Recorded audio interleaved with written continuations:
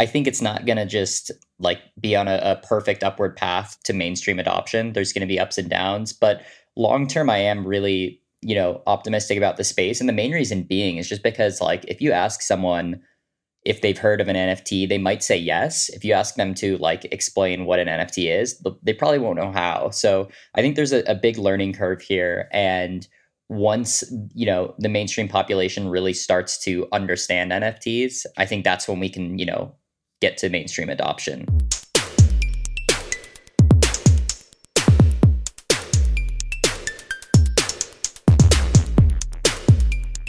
Hello, everybody. Welcome to the Stack Overflow podcast, a place to talk about software and technology and programming and, I don't know, whatever's on our mind. I am Ben Popper, Director of Content here at Stack Overflow, and I'm here with my wonderful co-host, Sarah. Hi, Sarah. Hey, Ben. How's it going? How are the chickens? Oh, the chickens are so good. Actually, well, if I'm being honest, we lost 3 out of the 4 ducks. No, what happened? Like they ran away? No, I think they were predated. What does I predated think there was a mean? Predator. It means that they got eaten. That's a nice way to say that. It's a nice way of saying something got them. Yeah. Do you have duck predators? If you use a big $4 word, people don't know.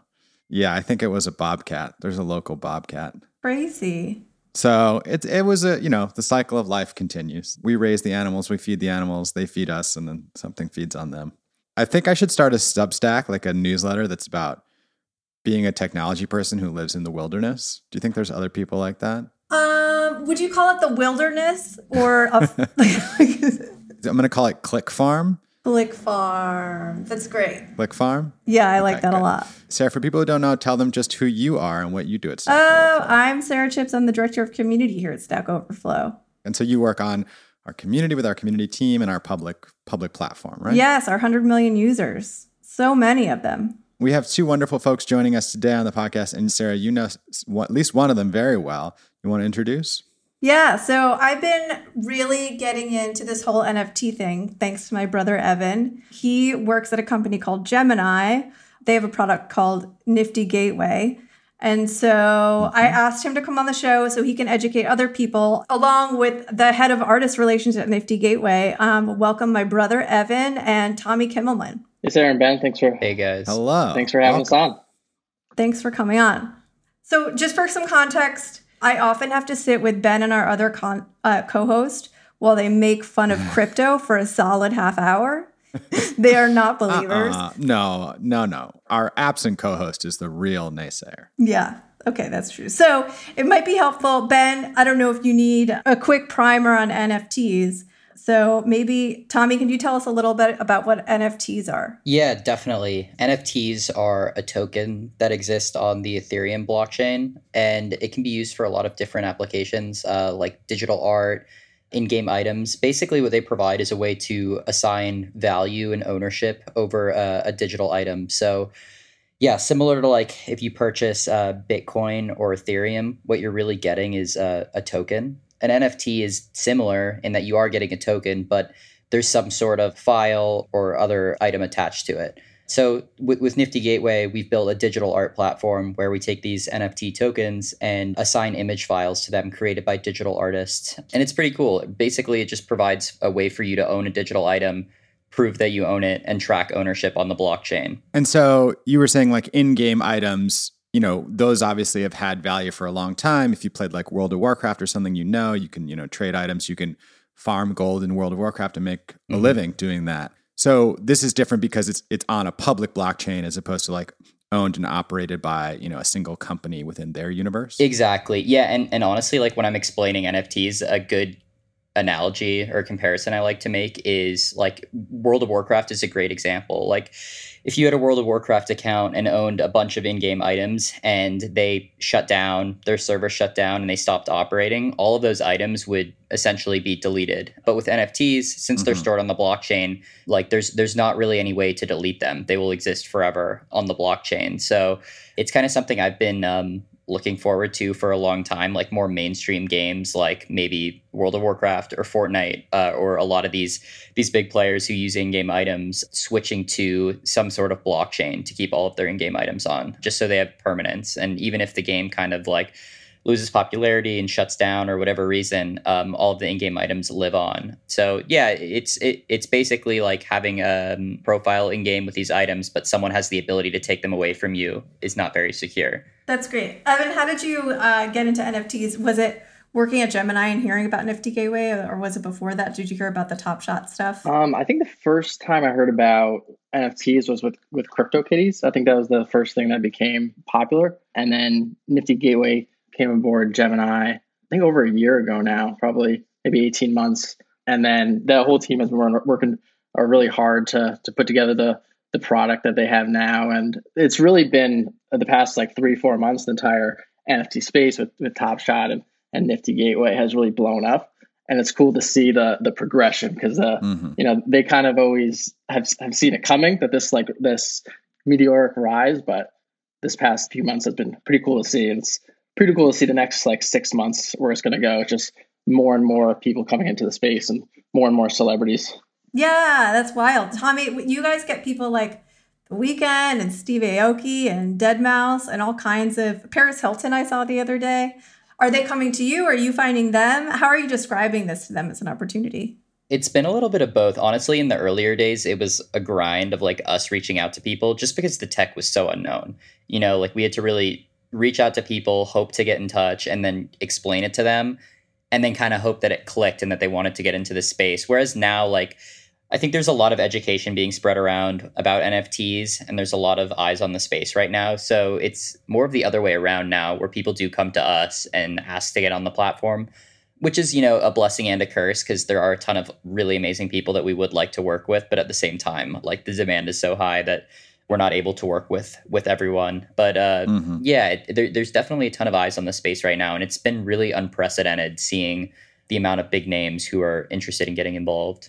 Do you feel like this is a continuation of kind of, software is eating the world, where like now we're turning things that once upon a time would have been physical, like a baseball card or, a one-of-a-kind vinyl pressing into, a digital artifact where it's like, hey, everybody can listen to this track, but like one person has something made of code that is now unique and therefore more valuable? Yeah, exactly. I think, honestly, like over the last 10, 15 years, there's just been such a tech and digital boom. And that's going to continue, that's not really going to slow down. And NFTs are, I think, perfect for that, just because this concept of owning a digital item is so foreign. But once you get into the space, it really makes sense. And like the technology works and you are able to own digital items, prove that you own them, show where they originated from, and track its every move on the blockchain.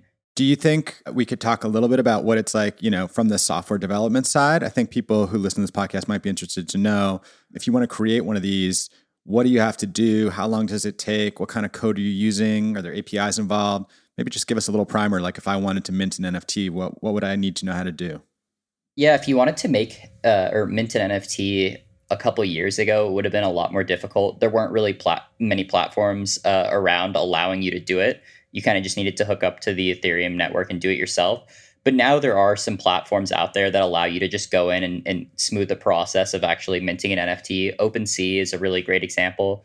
You do have to have a wallet set up, but they have something called lazy minting, where they pass off the minting cost of the token to the person purchasing it, like once they purchase it. So you don't even need to pay gas costs up front. Super easy to use. Yeah, OpenSea is definitely a good place to get started if you want to just like get your feet wet, learn about the tech, and maybe take a stab at minting an NFT. Rarible is another really good platform for that, although they do make you pay for the gas fees. And just to explain, gas fees basically is the fee that you need to pay to use the Ethereum network, which is completely decentralized. So any of these tokens that are being minted or transactions that are occurring on the Ethereum network require these gas fees, basically as a toll to get those tokens authenticated, have them actually be minted onto the blockchain properly, and like have permanence on the blockchain. So that is why, like OpenSea, though, they like anyone can just go and mint, and you don't really need to worry about those gas fees. Did you both see the SNL NFT skit? And when you saw, what did you think? Were you like, all right, this is the peak, or were you excited that it was a lot more mainstream? Yeah, I mean, I thought it was cool to see. It kind of like sent some waves through the space. I think like more than just the SNL skit, the last 2 months, just seeing the amount of people getting involved, names that I honestly never thought would get involved, or at least not for a very long time, have been getting into the space has just been super cool. SNL, obviously. When I first saw that, I was dying laughing. I thought it was really funny, and like they actually did a pretty good job explaining it. Although I still think most people watching it would have been like, what is going on? Yeah, it kind of takes a lot longer than like 2-3 minutes to explain. But I thought it was really cool and just kind of a surreal moment seeing someone as big as SNL like actively promoting and creating a skit about NFTs. And if we can back up for a second, I've heard a few people mention this on some of the finance and tech podcasts that I listen to. It seems like there's now a little bit of friction around these gas fees. People are concerned that, right, like you said, like maybe minting something or trying to do something through that network is now becoming prohibitively expensive in some cases. You know, you pay a 20% surcharge if you want to mint something associated with certain activities. And I was hearing that, okay, well now other, networks and coins and people are going to try to come up with better solutions, or Ethereum should come up with a better solution. Is this a software problem? Is this something people are working on trying to figure out? Like, how can they expand essentially the capacity on the network or lower the fees for people who want to work through that network? Yeah, I mean, it's definitely being worked on. There's a new phase of Ethereum in development called Ethereum 2.0, which is basically just going to ease the amount of traffic on the Ethereum network by expanding it into separate blockchains. Yeah, basically right now, everything all runs on the Ethereum blockchain. And the reason why gas prices are getting higher is when more people come onto the blockchain and are sending transactions through, minting tokens, etc., it really increases the traffic on the network and it like becomes very congested. Yeah, it takes a longer time for tokens to be minted or transactions to pass through. And when there's a higher demand, the price required to mint these tokens goes up, basically. So, yeah, it's actually been a problem in the last week or so. It had been good for like 2 months before the last week, but lately it's been spiking a little bit. Yeah, it can cause some problems for us as a platform, honestly, because, anytime we do these drops and release these artworks, we have to mint all of the tokens. So that makes sense. And so when y'all mint the tokens, who is the cost of that lying on? Is that the purchaser or Nifty or the artist? Who's paying for that initial gas fee? That's Nifty. We take on all of the gas fees. Yeah, as a platform, we've tried to build it out such that you don't really need to have a deep knowledge of NFTs or Ethereum to get involved, and there's no upfront cost. So when we work with an artist, all we really do is work with them, get them to submit their artworks, and then we actually handle the minting of the tokens and cover all of the gas costs. So there's not really any costs for them. They don't have to worry about like the tech side of actually minting the tokens. It's really just creating the artwork, sending it over to us, and we ease the transition for them and actually handle everything on the tech side. Cool. Yeah. Evan, tell us a little bit about what you do. Yeah, I'm the lead data analyst at Gemini. At the analytics team, we kind of handle all the internal product reporting, all the regulatory reporting that comes with a crypto company, as well as any of the kind of data questions that come up with the org, whether customer onboarding problems or trying to optimize a certain product. So it's a pretty horizontal function and team. How much of an overlap is there between, and I don't know if this is something that both of you observe, between the community at Gemini, like the people that are using the Gemini app, and the community on Nifty Gateway? Is there a big overlap? Is it completely different people? Yeah, well, there's a bifurcation between the two apps, but there is, I don't know the exact percentage, but there is some overlap in usage between Nifty and Gemini. And maybe I think in the future, there's talks of trying to make it a little easier going from maybe one to the other. So I downloaded Gemini. Yeah, this is a very self-promotional and circular podcast. But Ben is going to ask you a support question now. Yeah. I downloaded it, and the thing that really blows me away as a former sort of like tech and business writer is it feels like the world of cryptocurrency has gotten so big and sort of gained so much momentum that finance now feels like, oh, we've got to follow. Like we can't miss out on this. We already missed out. I mean, Coinbase went public. They did a direct listing. The banks are nowhere. All the big exchanges don't offer crypto. And so there's now a lot of big institutions and pension funds and banks that are trying to buy into this world, but they are held back by laws and regulations. So on Gemini, I can buy a stable coin that's pegged to the US dollar. So it stays around roughly $1. I mean, the smart contract's not perfect, but more or less. And then it pays me 7.4% interest, which is just bananas. I mean, to put that in perspective, I can't get 1% interest on my money from Goldman Sachs and Chase Bank and you name it. I mean, nothing like that. So I guess I'm curious, like, what do you attribute that huge difference to? Like, where is that edge that crypto has over traditional finance coming from? Because as a consumer, it's kind of, I mean, I guess it's wonderful. It's the only place that I know of to get that kind of return these days. Got it. Yeah, I'm also, in the spirit of self-promotion, I'm also leveraging Gemini Earn, my funds. Yeah. And yeah, to give background on that 7.4%, we partner with a company called Genesis, and they will lend, the crypto that you have, and they will make APR on that and then pay us a fraction. But in terms of why there's such a disparity between the kind of crypto lending and traditional banking lending, I don't know all the answers. I know specifically supply and demand, but like it seems like there is just a big demand right now, and that's why you see different crypto assets having different APY, because there'll be different levels of demand. So that's kind of the supply and demand aspect, I think, is the root of it. In terms of like why there is such a disparity, I'm not sure. I don't know if there's some efficiencies to be had in the traditional banking or what have you, but yeah. So if you're listening to the podcast, you probably work in software or know someone who does.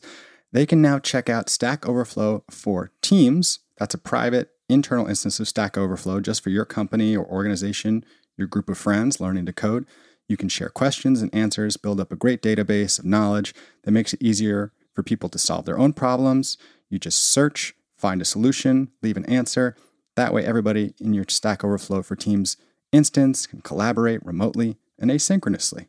You get up to 50 seats for free forever, so you can try it out, see if you like it. Head on over to stackoverflow.blog/teams and tell them the podcast folks sent you. And so I guess, Evan, did you and Sarah grow up together, and did you learn data science and computers together? Were you guys competing on like an SNES, or how did you two both end up in this world of technology?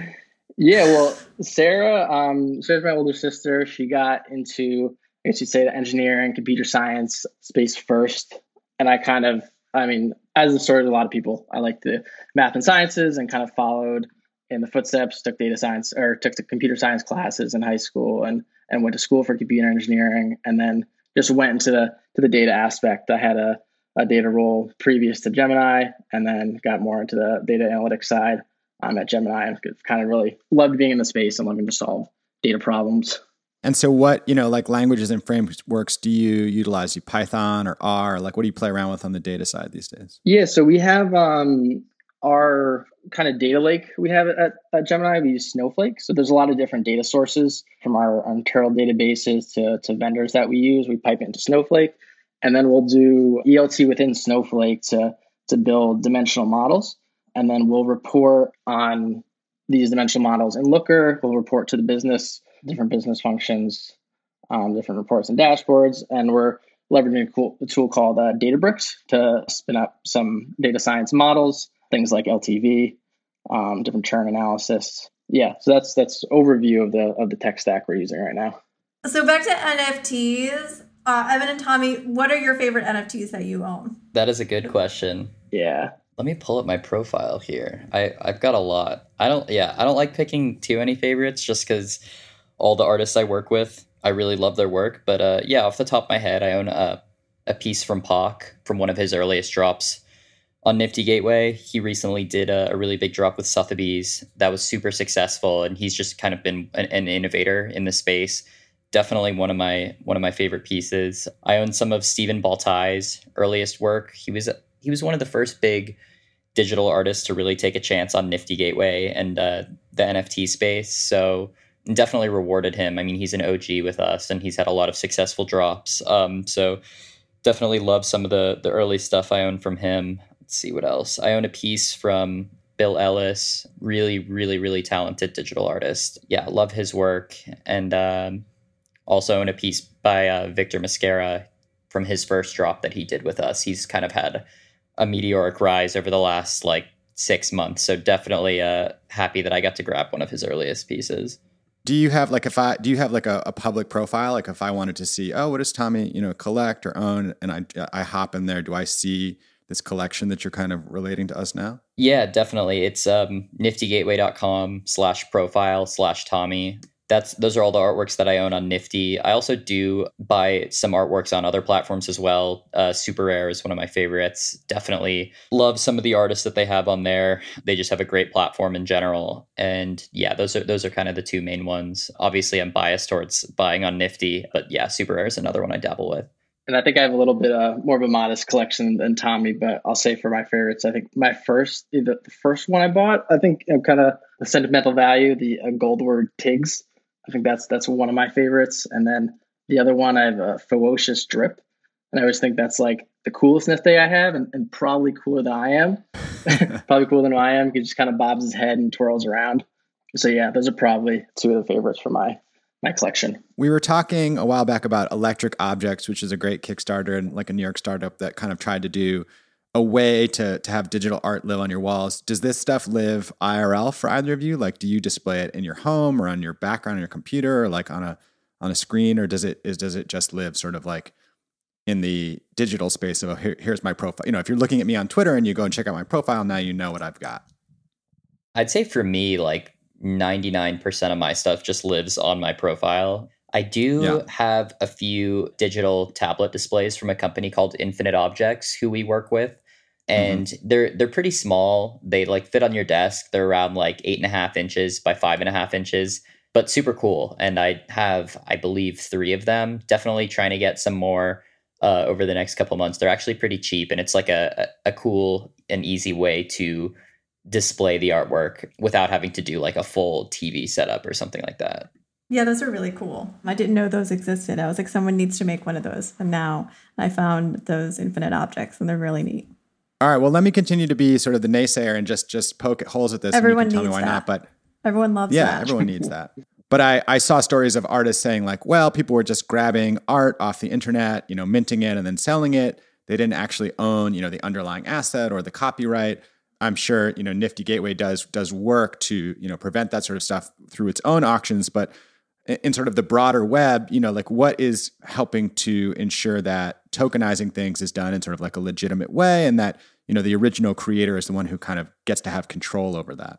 Yeah, I think it's tough because technically any artist could attempt doing this. I would say one thing that really, really helps us is just the fact that we curate very heavily. We're really selective that we work with. So if a situation like that ever were to arise, it would have to be an artist who had been doing it for a very long time and kind of like it slipped through the cracks and they got away with it and built a career around it, which doesn't happen often. So yeah, I would say like curation is definitely our biggest tool against that.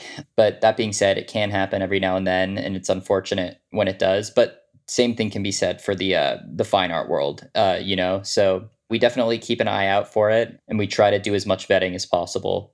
Yeah, I guess that's true. There's a lot of fake art out there.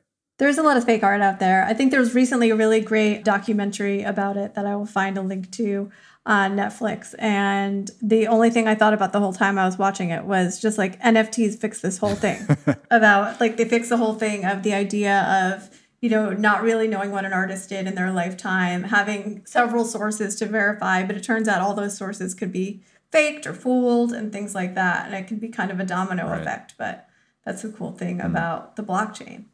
Evan, Tommy, I'd be curious to hear your thoughts about like where you think we are, whether the value of this stuff, the currency or the art, has run a little bit ahead of the reality of, what people are getting out of this.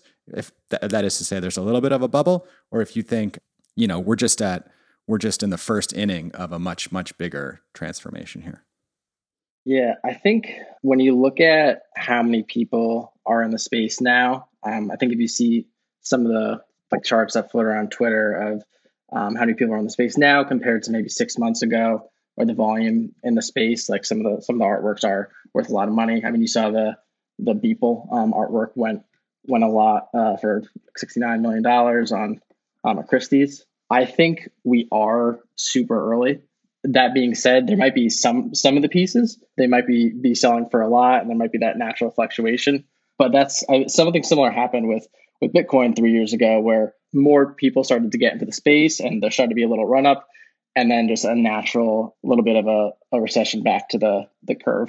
So I think there might be like a little bit of a run up, but when you look at the amount of people in the space now, and then coupled with the publicity it's getting, I think we're super early. And I think over the next like 6-12 months, we'll just see like more growth in the space.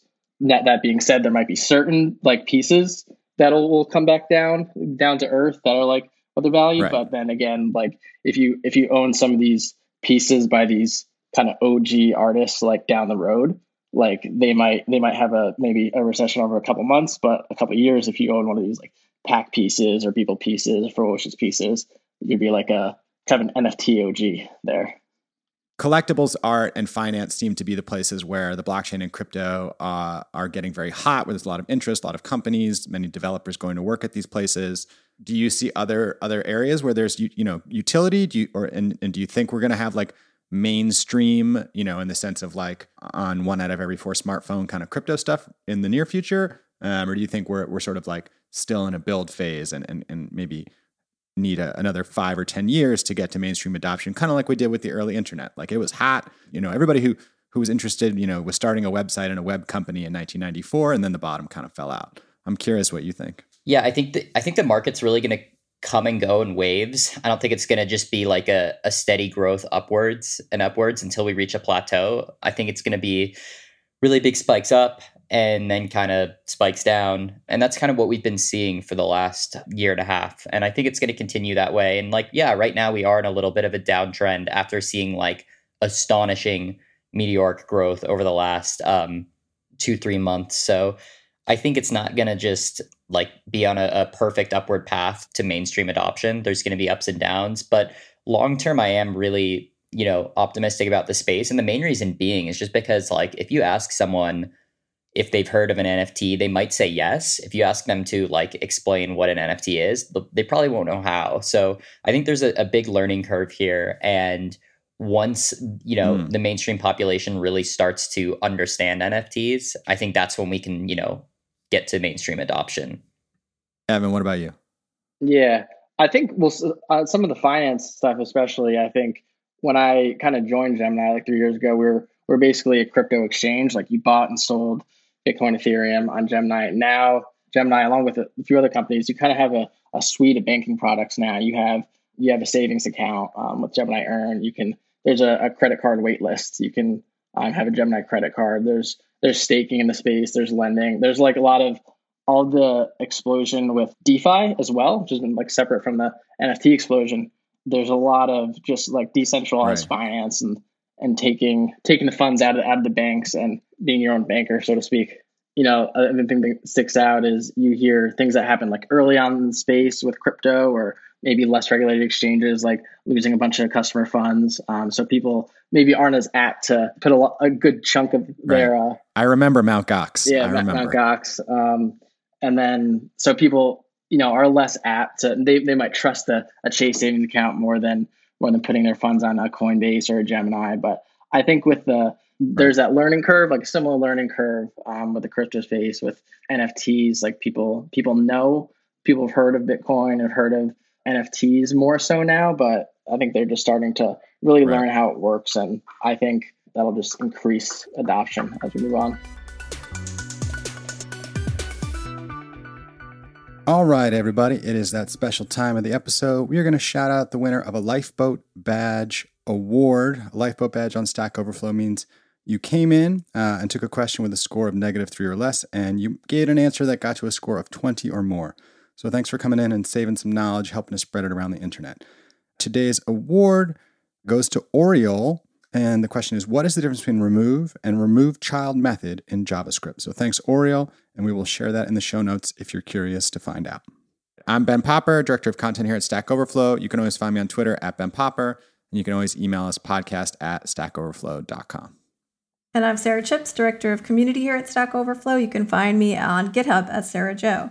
Tommy, who are you, and where can people find you on the internet if you want them to? Oh yeah, I definitely want him to. Tommy Kimmelman, head of artist relations at Nifty Gateway. You can find me on Twitter at Tommy Kimmelman. And if people are out there, because we have a lot of people that listen that might not have an NFT, where would you tell them to get started? Go check out the drops on Nifty?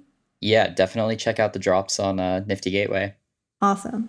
And Evan, who are you and where can we find you? I know where to find you. But. I am Evan Chips. I'm the lead analyst at Gemini, and you can find me at Twitter at Evan_Chips with a Z.